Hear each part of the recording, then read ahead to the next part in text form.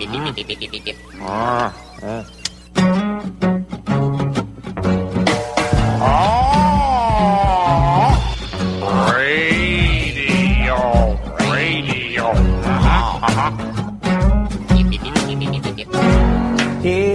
mystery surrounds us.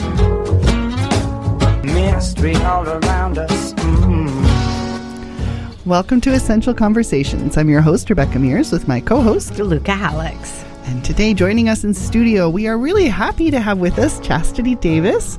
She's joined us at the recommendation of a guest that we had a few weeks ago, Lee Hodgins, and we managed to get Chastity in, like, almost lickety-split, which is fantastic. Yeah. Thank you for joining us today. Thank you for having me. Yeah, Chastity is the principal of Chastity Davis Consulting. She's also a bridge builder between her people, the first people of the land, and non-Aboriginal people, the settlers of the land, and has her finger in many pots, which actually sounds like she's one of our kind of people, for sure.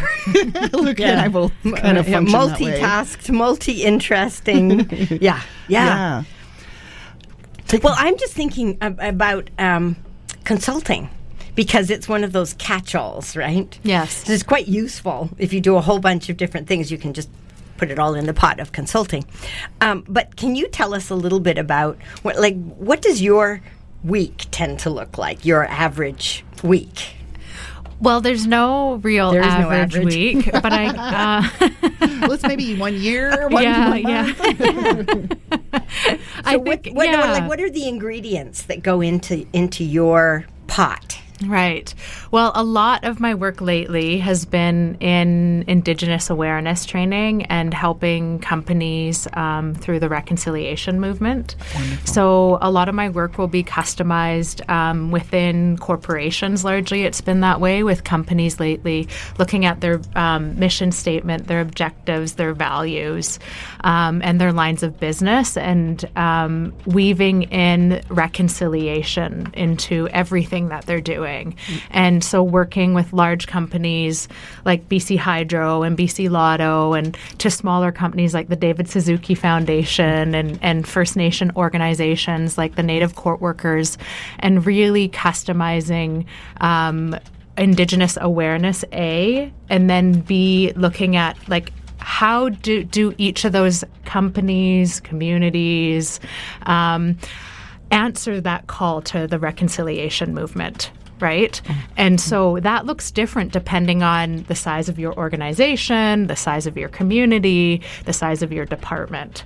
And so really helping bring this whole truth and reconciliation movement from theory down to how do we actually implement and get into action?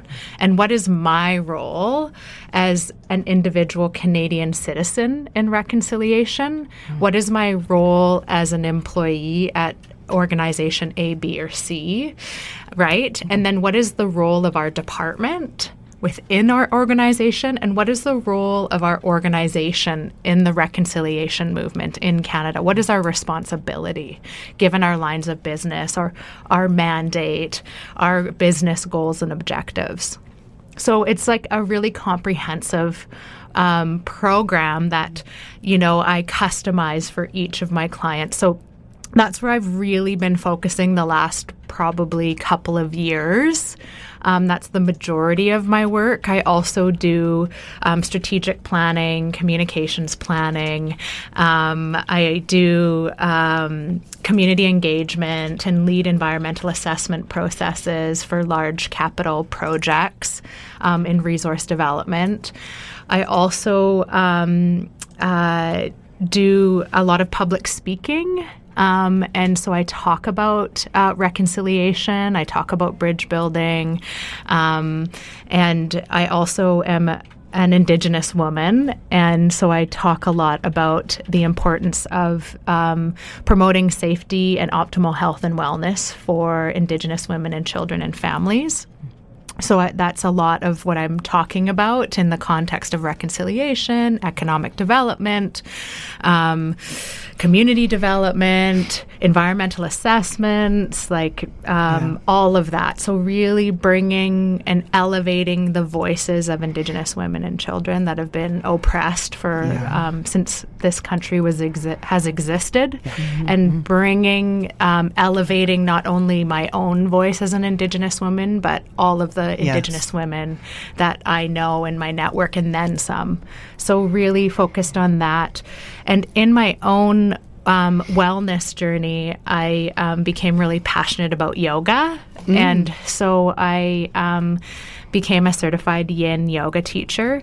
And so that's part of my consulting practice now. And really, you're making quotation marks around it. Yeah, because you called it out. So I'm like, it's like part of my consulting practice, and really wanting to bring traditional Indigenous knowledge and weave that in with the yoga philosophies, and bring wellness and yin yoga to Indigenous women and communities that normally wouldn't have access into a yoga studio or wouldn't go to a yoga studio, but bringing it, and we all do yoga for different reasons, but yin yoga is about connection to self and connection to land and all of that. So I've been focusing on bringing Indigenous and non-Indigenous women and communities together through yoga. So that's been my sort of new endeavor. But it all fits together, doesn't it? Yeah. Like there is a theme. There is a sort of a central trunk to this. Yeah.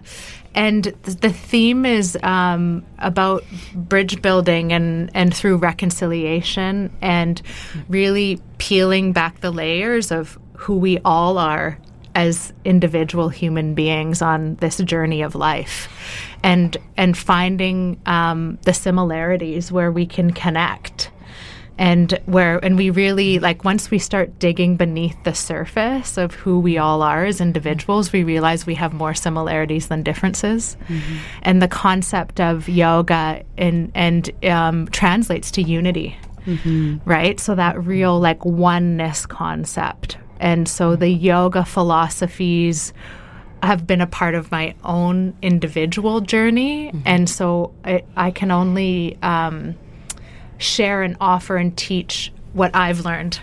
And so I must be living the unity, the oneness, that reconciliation in my daily life, so that I can offer that to the world. And to be in integrity, and to really feel like you can stand behind what you're saying. Yes. The truth and reconciliation process is such an interesting one, because it starts with awareness, and then there's somewhere in there eventually an apology. But the apology doesn't mean anything if it isn't moving something, or opening a door for something to move along. Yes. And most of us don't know how to do that. Yeah. It's not that we can't learn how to do it, or that we don't have some ideas about how to do it, but it sounds like a lot of what you're doing is the facilitation of the moves in that direction. And I always think of Truth and Reconciliation, because the first place I ever heard of it was in South Africa. Right. And that process of healing these wounds that are so great, these gaping wounds that are so big that they strike fear into most people, and everybody's afraid to move around them because they might make it worse, right? It's like the doctor that's afraid to go in when they're a new doctor because, oh my God, what if I make it worse? Yeah. But it's an iterative process, right? What made you so clear that that's what you wanted to get into? Well, I think I talked a little bit about in my opening comments that I have to be living reconciliation and so that I can offer it to the world. And so I think in my bio it says that I'm from the Cla'Emma Nation, which is located off the Sunshine Coast on my mom's side. And so my family tree there is like the length of this university, right? So it's like it goes on since time immemorial. I have roots with the Cla'Emma Nation, and they're also intertwined with the Clahus, Comox, and Homolko peoples.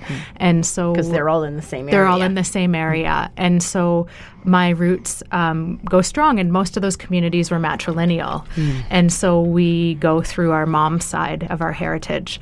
And then the other part of my heritage is I'm English and Ukrainian, mostly on my father's side, with a Ukrainian grandma and an English grandfather.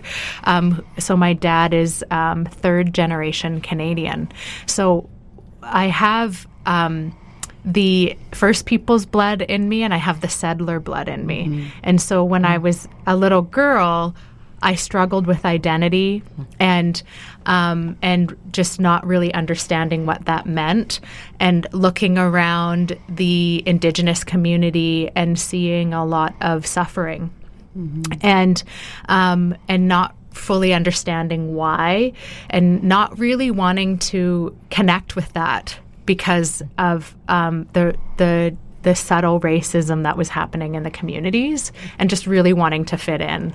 And so I was able to do that, but I pushed my Indigenous culture to the side. I would never deny it. If somebody asked me, "Are you Indigenous?" I would say yes. Yeah, do you want to have a conversation about that? But it wasn't something I led with. And so as I struggled in my journey with that, in some really unhealthy ways, I had to come to terms with that identity. And I had to start to learn about what it meant to be Indigenous, what it meant to be the First Peoples, and what it meant to be the settler. And so I've spent, the latter part of my life, 15 years, really trying to understand what that means. And so doing a lot of inner work and showing how my anger showed up about that, how my shame showed up, how my denial showed up, how my joy started to show up around that, and my resiliency and my strength. So all of that, the dark parts of it and the beautiful parts of the cultures, both settler and First Peoples, right? Or colonized and colonizer. And so starting to unpack, what does that mean? How does that show up within me, inside of myself? Wow. And move through some of that and be comfortable with all of that. And then, so that's how I approach the reconciliation work. And one of the most powerful questions is, what do you need to reconcile within yourself so that you can offer reconciliation to the world? And often our journey starts internally, so that we can authentically and in integrity, as you said, Luca, walk the talk. And it's not just it's like the business flows from that because I'm living it. Yeah. And it's not been a hard journey for me. It just is flowing, and I'm trusting, and I just keep walking that talk. And it's an intentional. I set the intention to live that way, and so I have to say no to a lot of things, and say yes to a lot of healthy ways of being, so that I can continue to live that way. Yeah. Yeah. For those of you who are joining us, we're in the studio with Essential Conversations with Chastity Davies, who I'm calling a bridge builder, but we're unpacking what all is about. That bridge building is about. It's so interesting when you're talking about that inner process and then the outer process for an individual.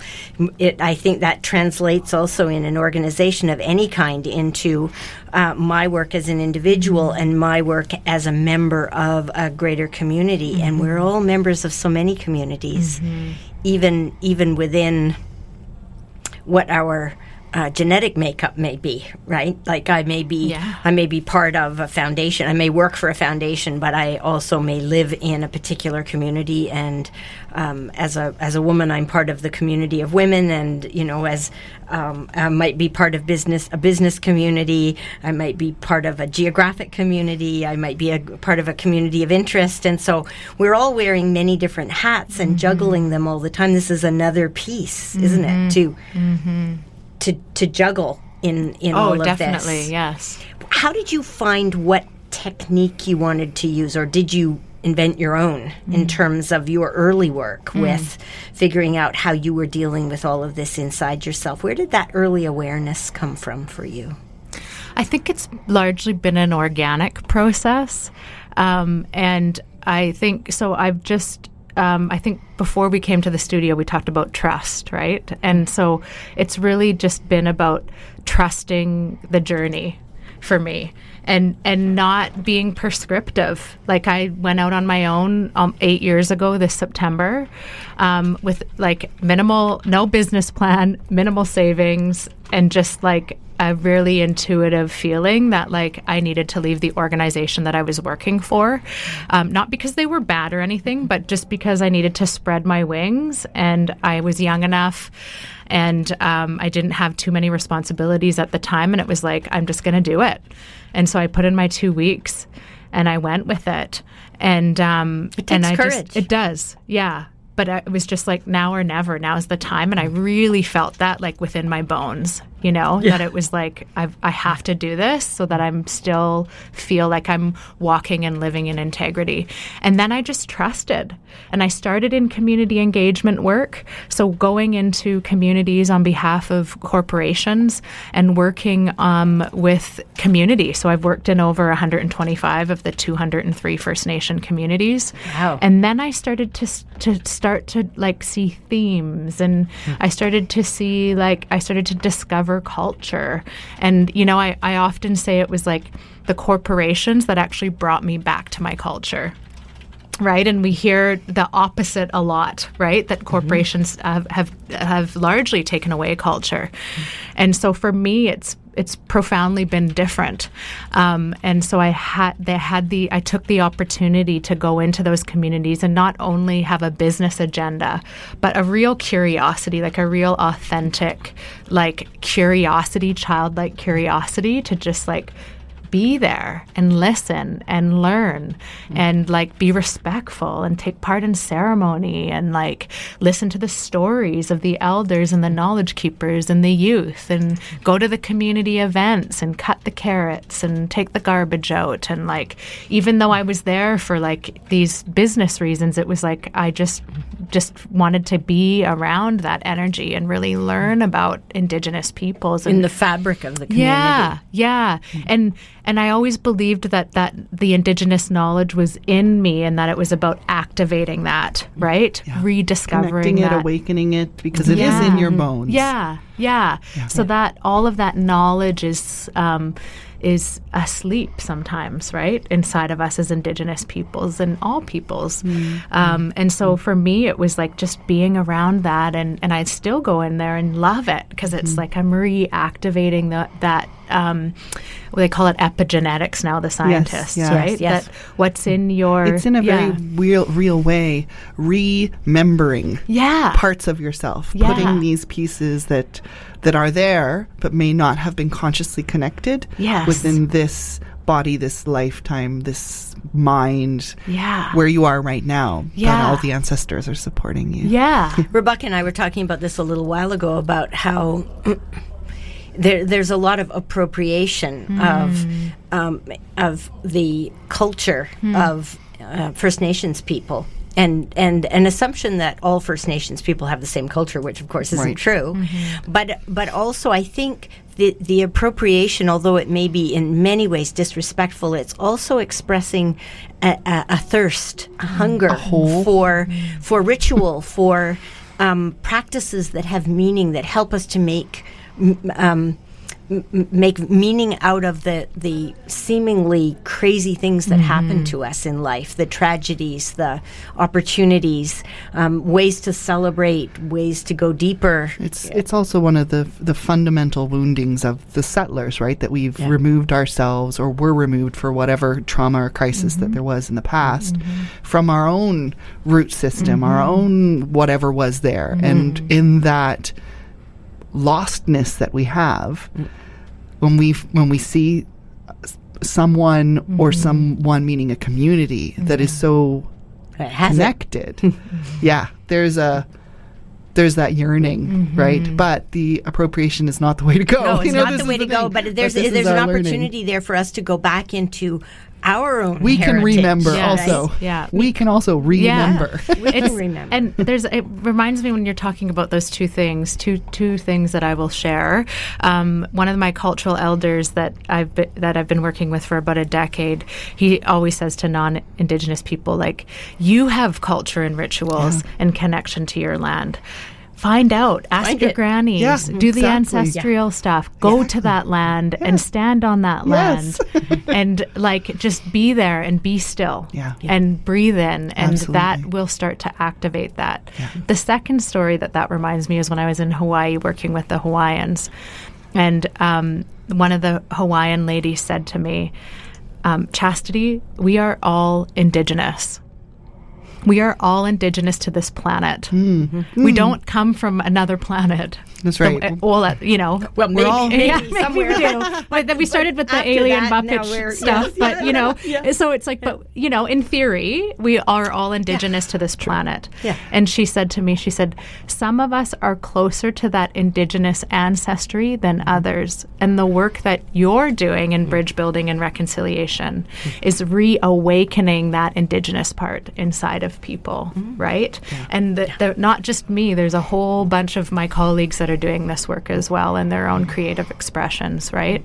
And so I think that remembering that, focusing on that unity piece, and also respecting the differences, right? Yeah. Yes. And being able to acknowledge honoring the special belongings that everybody does have. Yeah. And that we all can find that even in our own way. Yeah. I have a question for you, Sure. because this area of work is really big, really deep, really heavy, and sometimes really joyful, in other ways really important. How do you feel yourself when you're carrying and stepping into such, it's draining and powerful, painful and beautiful, how do you sustain yourself?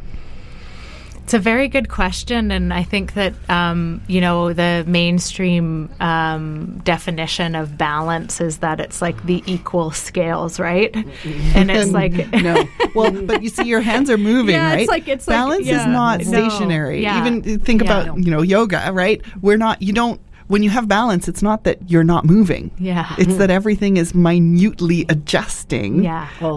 All the time and feeding into it. Yeah. So what feeds into you? Yeah. So over the last few years, as I've sort of been diving deeper in, I've created time to. I love to be a world traveler, so I'm a globetrotter. And so I carve out at least a couple months a year to take long trips and step out of the scene so that I can, and my business coach tells me it's not time off, Chastity, right? Yeah. It's like it's an investment. Yeah, it's like I'm stepping out and I'm going to another country. And so that, and then I'm like the same childlike curiosity that I'm around reconciliation here and with the different people I work with and companies and Indigenous communities, I take across the world. And so I'm able to start looking for those similarities and those differences, right? And it's like I'm not as attached to it because I'm like traveling and I'm like I'm in vacation mode. And so that's one piece that really fills me up is traveling the world and learning about other people and like what fills them up. Ceremony when I'm home is a big one. I need to be connected to my ancestors and to nature and to the ancient ways of being and knowing. And so I'm like always like praying. I've got smudge going. I use essential oils. When I can't make it out to nature, one of the oils I use a lot is the cedarwood oil. So I've got like the West Coast medicines of the cedarwood oil on me that grounds me. And I'm So is cedarwood oil for grounding? Yes. Grounding Yes. and connection to heart. So if you can get cedarwood oil, doesn't matter the brand, it's grounding and connection to heart and nature and cleansing. So you brought your rituals in with I you today. did. So this is your show and tell items. Yes. You brought sage and you smudged the studio for us and smudged us. So Yes. we're feeling all very fresh and cleared Brushed. and connected and all of that. You also brought an absolutely beautiful scarf that you placed everything on top of. What's the significance of the scarf to you? Well, the scarf is made by and designed by an Indigenous fashion designer from she's Native American. Her name's Bethany Yellowtail, and she does beautiful clothing. So I try to support Indigenous women, entrepreneurs wherever I can. And the scarf is 100% silk, and it feels beautiful. Yeah, it's got 3 women in their traditional dress and their headdresses, and it's about representing the strength and resiliency of Indigenous women. So, and bringing that into the contemporary with the design. Yeah. So it's like, for me, it's about like always reaching back and reaching forward, right? At the same time. At the same time. So like, you know, we can't go back to who we used to be and romanticize about that. And so it's about like, how do we chart our way forward without forgetting who we are, grounded in our traditions. So that's what the scarf signifies. What was the name of the artist for the scarf again? Bethany Yellowtail. You can Google her, and she's always got like new clothes and scarves and jewelry and stuff out. She's an amazing woman. So just to interrupt you for a second, if anybody's, if any of you out there who are listening would like to see what this looks like, we're tweeting out a picture of it so you can see what the 3 women on the scarf look like. And Rebecca will also tweet out a link to this. So if you'd like to follow us on Twitter, we're at Essential Conv, which is Essence, TIALCONV. And we will be tweeting out for the duration of the show, and you can come back and have a look at it afterwards if you want to. So that's just to so people can follow along visually. So tell us a little more about what you've got here. Sure. So I brought in some sage brush from the interior, which is not West Coast Salish, but is one of the most mainstream cleansing medicines that we have, and you can get it at Banyan Books and all of the kind of like hippy dippy new age stores, and it just cleanses the air. Quite often, it will. We carry a lot of energy going to like all the different places that we do, and people like brushing by you and stuff. So it's just like our we pick up energy dust, totally, right? yeah. During So the it's day. just like cleansing it and staying like heart centered and staying connected and in alignment. And I brought an eagle feather. That I use to smudge you off, and that travels with me most places. And I have a collection of them, but the one that I have was gifted to me by Chief Joe Alphonse, who is the Chilcotin tribal chief. And I was up in his community doing a healing circle between the RCMP and his community. And so at the end of that, he said that the eagle feather that I had brought looked pretty ratty. Because it had seen a lot of use and a lot of travel. And he was like, so we're gifting you this eagle feather. Oh, So nice. yeah, so so it means a lot to me. This eagle feather, and so it's now the new one that will come with me and get ratty. So as what's I- the significance of the Right. eagle? So it depends on culture, but like sort of a generic description of what the eagle means is that they are our ancestors reincarnated in the eagles, and they're blessing us. So quite often, like when I go to the February 14th Memorial March for the murdered and missing Indigenous women and girls, quite often you'll see eagles circling above. And we believe that that's the presence of the ancestors and the strength of the ancestors with us. When I travel all over the province to remote places, I'm always looking when I get in the rental car and I'm on the remote highways, I'm usually always greeted by at least one eagle that's like circling. And so just a confirmation that the ancestors are there. The eagle feather is we use it in like talking circle and different things. And so when you're holding it, like I am right now as I'm speaking to everybody, it encourages you to speak from your heart and to speak your truth. And so that's why I travel with one, because I'm quite often leading circles. So then it becomes useful, or I'm smudging people. And so the spirit of the eagle is with you and cleansing. Yeah, and I did bring rose quartz as well. Yes, and you're wearing it as well. I'm wearing the mala that you'll see in the photo that was tweeted by Rebecca, and I'm also wearing a rose quartz mala, wrist mala that I brought each of you as well. So that sits right on the pulse point. Yes, yeah. And so the rose quartz is the stone of the heart.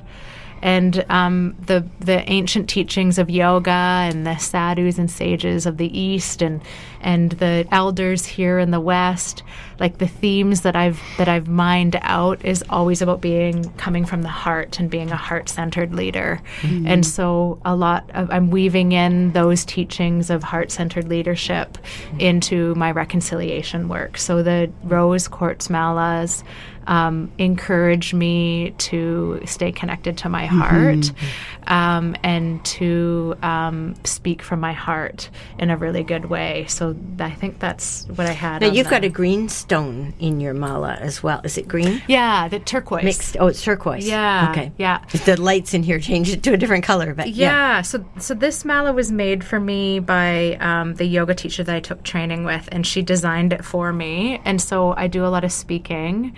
And so the turquoise is by the throat chakra. Right by your throat chakra. So it clears, it's a clear pathway from my heart chakra to my throat chakra so that I'm speaking authentically and being connected from my heart chakra and being able to clearly communicate what is in my heart through my throat chakra.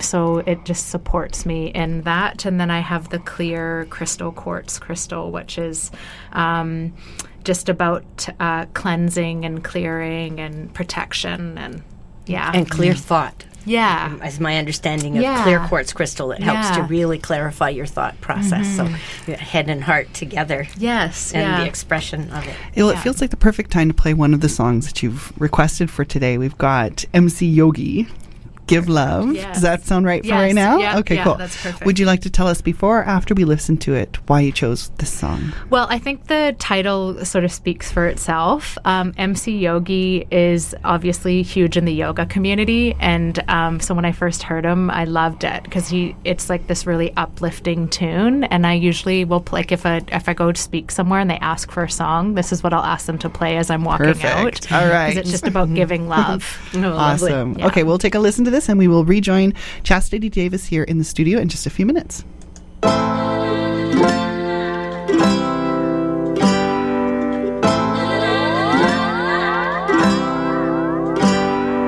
Hush, little darling, don't you cry. Every little thing's gonna be alright.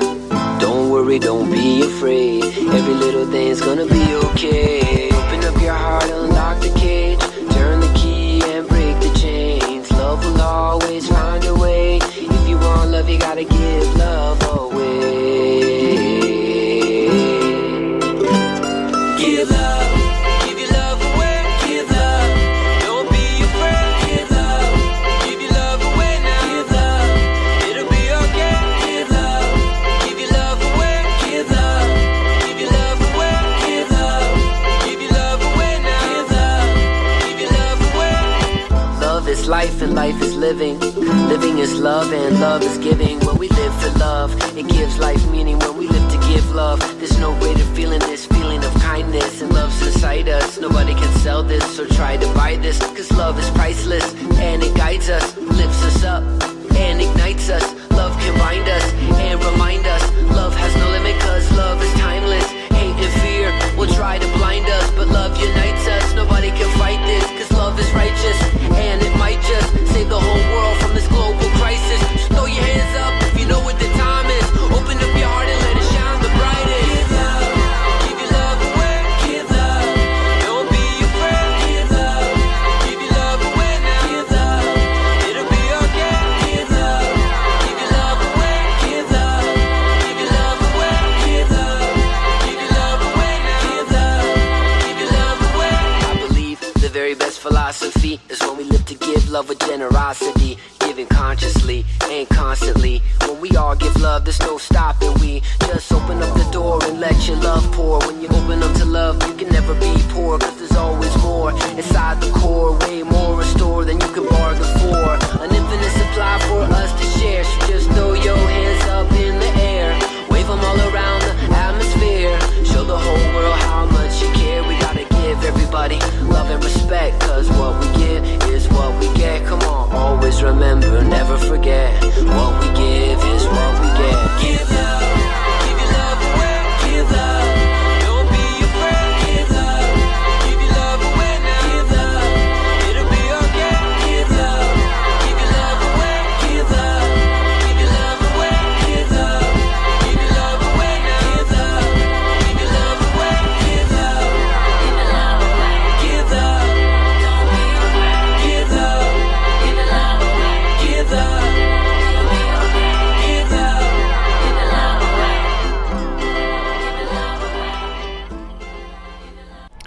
You're listening to 90.1 CJSF. We broadcast from Burnaby Mountain, and we'd like to take a moment to respectfully acknowledge that we do broadcast on unceded ancestral territory of the Coast Salish peoples, the Squamish, the Musqueam, and the Tsleil-Waututh, specifically in this area. And joining us today from the Powell River, and I did not learn to pronounce your nation correctly, so would you please guide me Say it through that again. again? Sure. It's the Cla'emin Nation. Cla'emin Nation. Yeah. So Chastity Davis is from the Cla'emin Nation, from near the Powell River area, right? Yeah. Settler names, but Yeah. what was your original name of that land, or is it Cla'emin? Yeah, it's Yeah, Cla'emin. yeah, exactly. Very different from Powell River. It's beautiful there, though. Your lands are beautiful. Yes. Yes, I had the chance to visit there, and it was really amazing. Yeah, we're right on the beach. Yeah. Yeah. Yeah. It's beautiful. It's kind of extreme in that area, but in all the wonderful ways. Yeah, it was like largely, it's 2 ferries from the Lower Mainland, so it was like kind of this little hidden gem, but now Yes. people are finding out about it, and it's like developing more, and real Yeah. estate's going up, and which is great, right? Like in tourism, and there's just so much to do there. So I thought you were talking about fairies, not ferries. And I'm ferry imagining rides. these little fairies flitting around with wings and saying, no, not here. Oh my gosh. That's awesome. We just took a listen to MC Yogi's song Give Love, which was Chastity's first song request for today. But I do have a question I want to ask you, because when we were first speaking at the top of the hour, you were talking about how a lot of your consulting work you do with some big corporations, which and you're guiding them through some steps of reconciliation work. And I was sitting here thinking, wow, how did that, I didn't even know that big companies were, I'm so glad to hear that they are investing money and time into that. It's decolonization work as well, right? It's because these corporations and societies where a lot of the structures exist that continue to do the oppression and create the injustices that need to be. So, but that's reconciliation work doesn't seem to translate to, this is our bottom line, fiscally responsible, whatever. So tell us how that works. What is it that you're connecting to there? Yeah. Or is it just that maybe there's more going on in the businessy side than just business? Yeah, well, I think, we have a long way to go. I think companies and corporations still have a long way to go. So that prefacing the work that I'm doing as one single Indigenous woman inside. How are you? Yes, exactly. So, and my colleagues that are doing the work as well. Yes. Yeah. It's in its infancy. Yes, yeah. And I think that how it's for big companies, it's usually about that bottom line, right? And so how I've been able to articulate and get the investment and convince the investment is to speak to the business goals, right?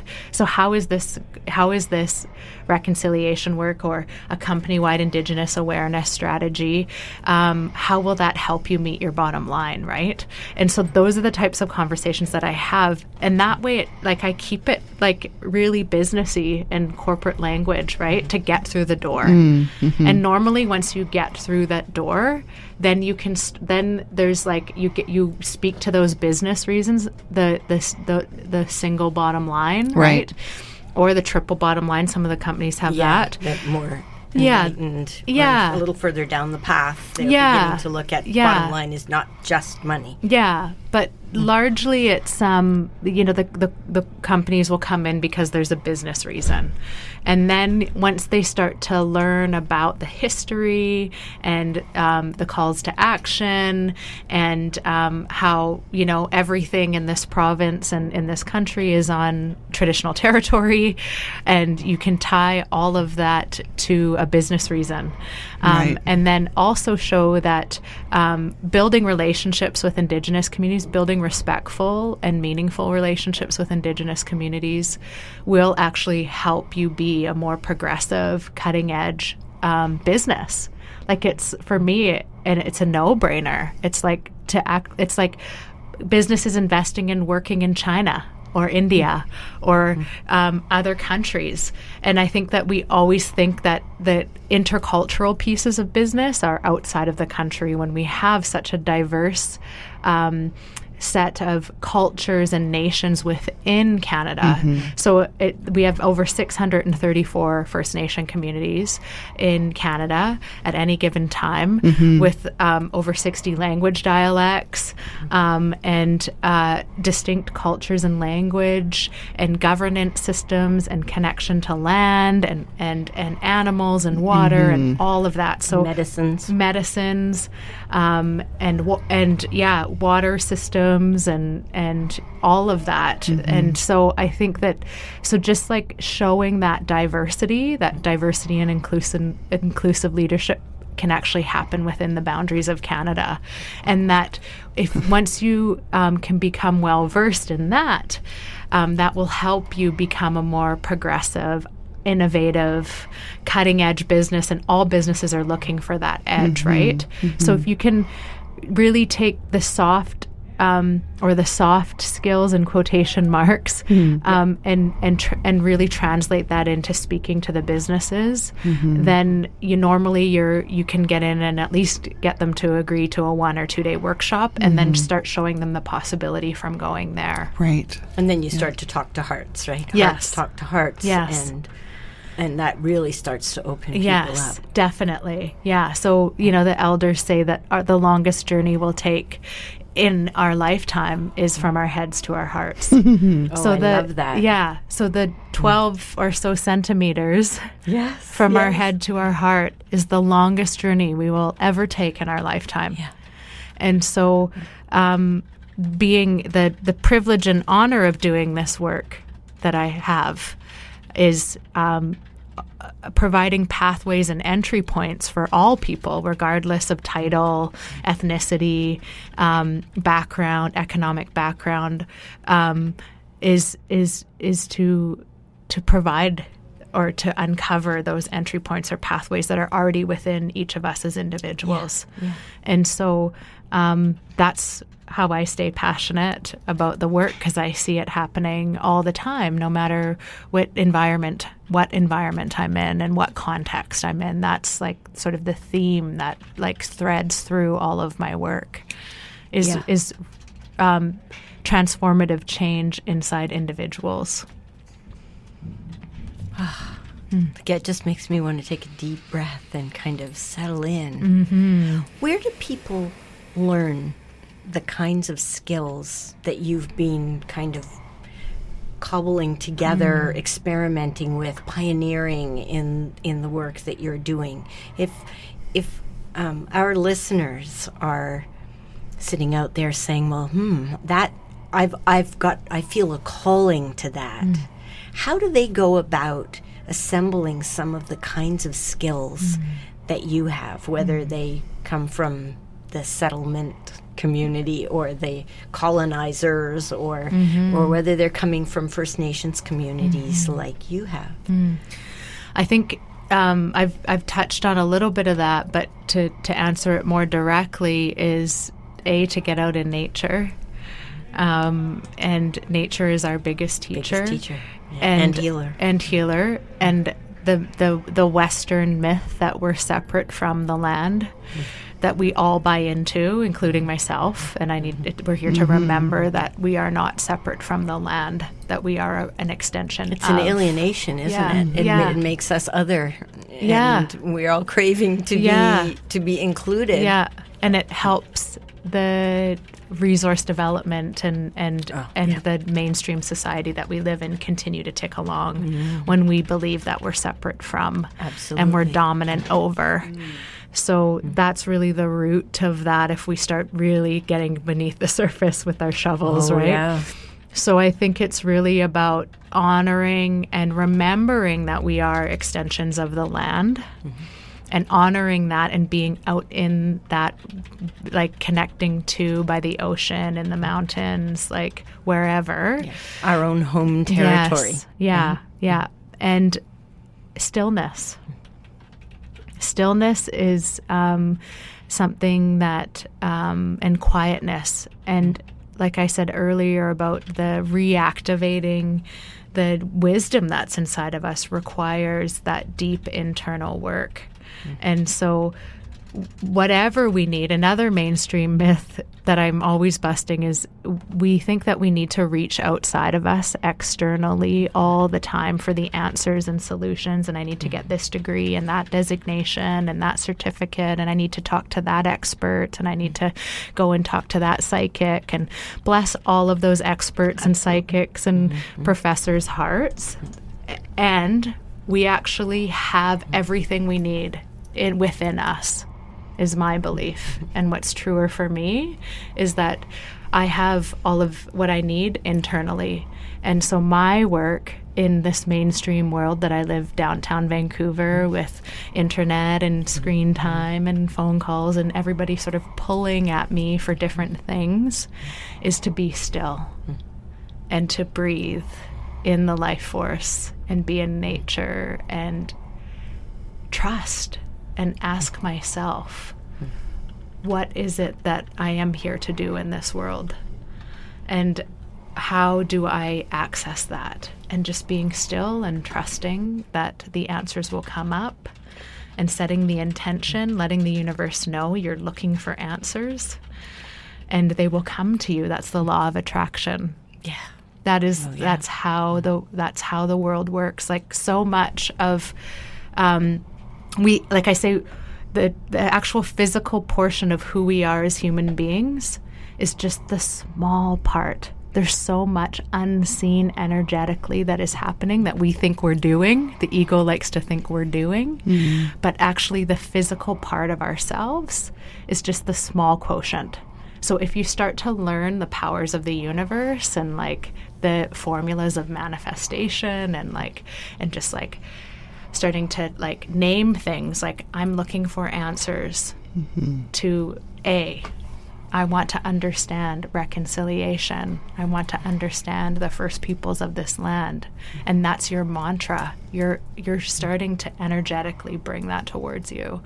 Yeah. And so starting to work with that and be still and practice mantra and breathe and be out in nature. That's how anybody can start to break down those myths that we need to look externally, that we're separate from the land, that, that will keep us searching for a lifetime when we continue to buy into those concepts. And so, yeah, that's how I've been able to get to where I am. Right? Yeah. We were talking a little earlier about the empowerment of First Nations women. And of course, you're living it. You are your own experiment in that. Definitely. But what are you learning as you go along? And what are you sharing? I'm learning about the matriarchs and the sophisticated matrilineal society that existed prior to contact. That the mainstream stat is that 80% of the Indigenous communities in North America were matrilineal. And so what happened when settlers came in is there was an intentional break in those systems through the Indian Act and the legislative oppression of Indigenous women, not only in this country but around the world. Because they were patrilineal lineages and yes, that was their power structure. Yes. So what I'm uncovering is about learning about that and how do we bring some of the elements of what those matrilineal societies, how they thrived, the elements of that, the principles of that, the ceremony of that, and how do we weave that into our modern day society? So like I said earlier, it's not about like romanticizing, it's like updating our program. That would have been evolving all the way along too if it had been allowed to continue, right? Totally. Yeah. So it's about updating our program and saying this is our current reality in 2018, right? So how do I reach back and bring those matrilineal ways of being and knowing in the world into this modern day society so that we're elevating and giving voice to the mothers of this land, to the Indigenous women of this land. And our elders say that the Indigenous women are the heart of our communities. And so when the women are healthy, our communities are healthy. So I actually, in my advocacy work, I say that if the federal government and the provincial government and all of industry would invest in the optimal health and wellness of Indigenous women, that will solve so many of our problems in this country in regards to Indigenous people topping the statistics of incarceration, suicide rates, diabetes, obesity, children in care, all of that. If we in this country could come together and invest and lift up the Indigenous women, that the ripple effect of all of that would not only be felt by Indigenous communities, but by all Canadians. And when the most vulnerable population in the country is lifted up, then we all win. Yes. And so that is where I am on my soapbox about that, is it's not sexy, it's not the next innovative thing, it's about investing in the optimal health and wellness and safety of Indigenous women. And imagine what the world would be if we had safe, healthy, and well Indigenous women. Preserving and celebrating that wellspring of wisdom. Yeah. Our children would come back home. We have a crisis right now of over 163,000 Indigenous children in care. That is more than the entire amount of Indigenous children that went to residential schools. We had about 150,000 over 100 years that went to residential schools, and we're actually in more of a crisis right now. We have 100. We got to look at the numbers and really understand what it is that we're doing. So what are the changes we need to make today so that 20 years from now we're not having another apology, another 94 calls to action about our children in care? So that's the call to action, is the investment in the optimal health, wellness, and safety of Indigenous women. So we've just got a little bit of time left, and I feel that as part of that call to action, is there stuff that's coming up for you over the next little while, or are there resources you would like to connect our listeners to? What would you like to offer them right now? I would love to connect with people who would like to make it and be a part of the the journey of and supporting and uplifting the optimal health, wellness, and safety of Indigenous women. And I've been working as an advocate with the provincial government as the chair of the Ministers' Advisory Council on Indigenous Women, and looking at the impacts of resource development on Indigenous women in this upcoming EA revitalization legislation that's coming down with the new NDP government in the fall. So I'd love to connect with any students that are doing research around the impacts of resource development on communities or Indigenous women. I'd love to connect with people who are doing research around the safety and health and wellness of Indigenous women. And I'd also love to connect with people who are passionate about the reconciliation movement and who are doing things, because I'm always constantly asked, Chastity, how do we be a part of, right? I want to be a part of. And it feels like this huge Mount Everest, right, that we've all inherited from our ancestors in Canada around the current situation we're in. And so I love hearing about that, like what people are doing. And it's like even hosting a dinner and having a conversation about reconciliation, you know, like those are things we can do that are real. Grassroots conversations. Yeah. And so, that's who I'd love to hear with and connect with. That's awesome. So people that I hear in that call there that, you know, people who are doing research that might relate, because that can bolster the what you're bringing through to the higher levels, right? That will affect the structures and the resources, the access to those resources, all of that. And then also the people who would just be the hands, right? We just need hands on the ground, right? And opening hearts, opening minds, connecting, building those bridges. Conversations around kitchen tables. Like, and boardroom tables. Totally. Yeah. How can people get in touch with you if they do want to get in touch with you? So my website is chastitydavis.com. So you can get a hold of me through there. I'm also on Facebook, Chastity Davis or Chastity Davis Consulting. I'm on Twitter at CDavisConsult. And I'm on Instagram, Chastity_Davis. And I'm on LinkedIn. So you're everywhere. All the bases. Yeah, I'm looking, I'm curious. I'm looking to connect with people on the similar journey. So I try to be where I can. So look up Chastity Davis and you're going to find her on one of the platforms. But I have tweeted out your website. And of course, we're connected in to you on Twitter on all of your tweets, the tweets as well, so that people can find you quite easily just through connecting with us. Great. Beautiful. You have a retreat or something coming up soon, don't you? Yeah. So I don't do a lot of public offerings. I usually am busy with private offerings, but I've spread my wings into the yoga world, and I've collaborated with Danielle Hugenblum, who's a non-Indigenous woman who doing social justice and yin yoga in the world. And so we've come together to create a couple of public retreats this fall. One in September 14th to 16th in Vancouver. It's an urban retreat. And the other one is at Bodega Ridge in Galiano Island from November 1st to 4th. And the theme of that is yin yoga, reconciliation, and heart-centered leadership. So if you want to learn and be a part of and enact and get it into your bones, what we've been talking about here and more, please come to that. And you can find information on that at lovelightyoga.com. Beautiful. lovelightyoga.com. Okay, I'm going to tweet that out real quick. And it's shining light already. Like again, it has this energy wrapped all around it, right? And it's like November is that dark time of the year when it's so wonderful to go inner. Yeah. And really start looking at all the stuff that's going on the inner levels. Sure. Yeah. So what is your next learning edge for you?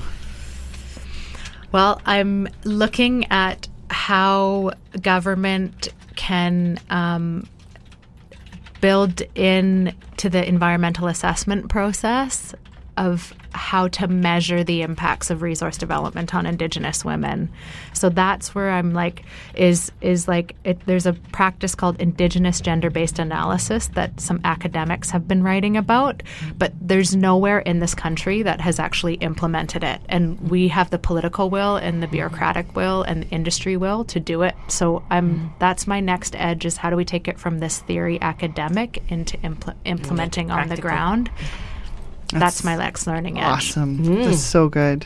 Chastity, thank you so much for Thank joining you. us today. This Thank was so you for great. having us. I feel like we just skimmed the top of the mountains, but they were really worthy mountains. Totally. Yes. Yeah. And in my language, we say emote, which is thank you, or Oh, I it's like it. emote. So emote And thank all you my too. relations. And until next time. I wonder what's around the corner. Essential Conversations is brought to you courtesy of Luca Halleck's Power Sorcerer. And Rebecca Mears, certified coach. Increase your awareness, expand your options, empower yourself. Luca can be reached at www.lucahallex.com. I light the fires that light 1,000 more. Connect with Rebecca at catchingfire.ca. Yep.